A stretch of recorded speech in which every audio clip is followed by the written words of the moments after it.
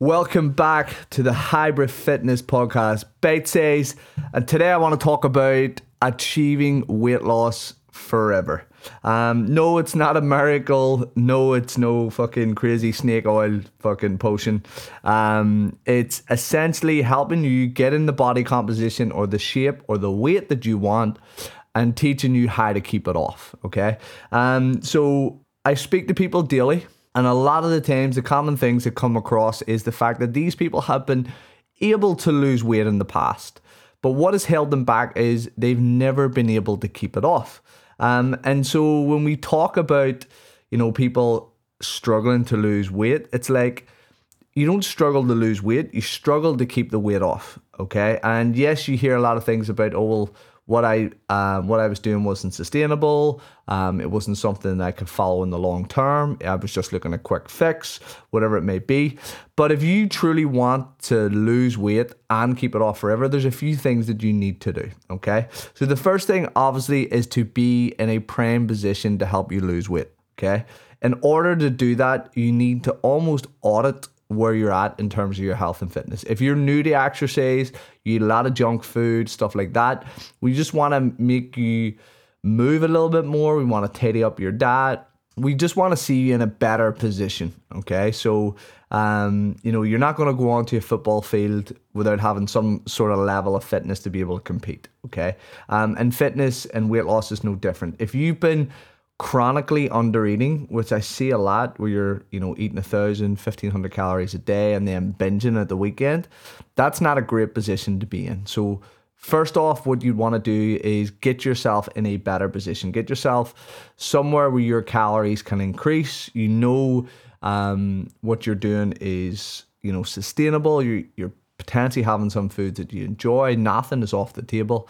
And that should be your starting point. Okay, if you're coming from a position of you're coming off a diet, you're really tired, you're fatigued, your training is sucking, you're no way, shape, or form ready to be in that position. And this is a conversation that I have to have with people quite regularly. And it's more on, listen, this is just not the time and place for you. And you really need to focus on that. And again, our goal is to get you there in the safest possible manner. Because if you go crazy, you try the crazy fad diet, you train twice a day for 7 days a week for however long. We know that's not sustainable. You know that's not sustainable. But we also need to realize that sometimes the quick fix is not the best solution. Okay? So be in the right position is the first thing. The next thing is have someone tell you when enough is enough. Okay, I speak about this a lot. I talk about a thing I call the Icarus effect. When people are improving their body composition or they're trying to lose weight, what I see 99.9% of the time is everyone starts off with the initial, I want to lose 7 pounds, I want to lose a stone, I want to lose 2 stone. And when they get close to that goal, or they actually achieve that goal, or sometimes even surpass it, what usually happens is they'll go, I just want a little bit more. I just want to tone up a little bit more. And so they're constantly reaching and reaching and reaching and reaching. Imagine you every single day giving your energy to energy sucking tasks, like people in work who are not listening, you're not feeling appreciated, giving your love to someone who's not reciprocating. It can be tiresome. Imagine you're doing that every single day and not getting anything back. Because that's essentially what's happening with the diet. You're putting it into a position where it is slowly chipping away and making you a smaller version of yourself. And the problem then comes is that we don't then give it a break. We don't give it a soup up. And what I mean by that is if you run out of petrol or you run out of diesel, you go to the garage and you top it up. Okay? When do you do that? Okay, so you need to focus on that. Be in the prime position, look after your body, have someone tell you enough is enough. I'm a massive fan of micro diets. I like people to have, a position where we go for the next 4 weeks, we're really going to focus on this. Okay, we're really going to push hard to try and get the weight off. Like I'm going to, push you and motivate you as best as I can. Now, When that 4 weeks is up, we're going to reassess where we're at, and we're either going to go into a maintenance phase or we're going to slowly going to increase the calories. Or we can just make it for a week or two and decide, listen, I think there's more there. We've had a little bit of a break, term known as a diet break, and then we can go again to lose that weight. And that is the most healthiest, sustainable way that you can do it, because you're always in control. Okay, when you're constantly fighting against the tide and wanting more and more and more, you're going to get wore out. You're going to get tired, and like I say, life is going to hit you up the face. You could lose a loved one, you could lose your job, a relationship breakdown, and then all that motivation, all that work in progress that you have done to get to the point where you're at is all lost. Okay, because emotions take over, and emotional eating is a huge issue within our industry of trying to get people to do things, and some things they're just not there. Okay, so make sure you're in the prime position. Make sure you have someone guiding you, telling you when enough is enough. And the last thing that you want to do is also known as a reverse diet. Okay, you essentially want to diet out of your diet. Okay, think of it like this. You're a smoker who's given up smoking. You can do one or two things. You can go completely cold turkey and cut it out, which, depending on your habits, your behaviors, your dependency, and all these things, you might be more inclined to fall back into the bad habit.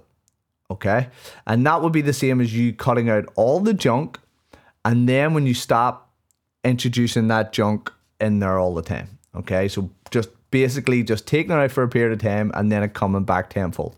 The other thing that you can do is, if you give up smoking, you can set up a framework of, I'm going to do this. I'm going to use the nicotine gum for a few weeks or a month or two. I'm going to use the pen. And there's a process there. There's some structure there. You can mark the days off. You know exactly where you are on your journey. And weight loss is no different. If I help my client lose a stone, I'm going to say to them, okay, here's what we're going to do to make sure that stone stays off and that we own it. Okay, we are just borrowing this weight loss for that moment in time, but I want you to own this shit. And the only way we can do that is to get you to a healthier calorie range without putting on weight. Okay, and the story I always like to tell is the story of my partner. We were going on holiday a few years ago, and we started about 16 weeks out, and my partner lost 10 kilos. Okay, 10 kilos equivalent to about 22, 23 pounds. And about 6 weeks before we were due to leave, I told her no more weight loss. She was like, no, I want to lose a little bit more.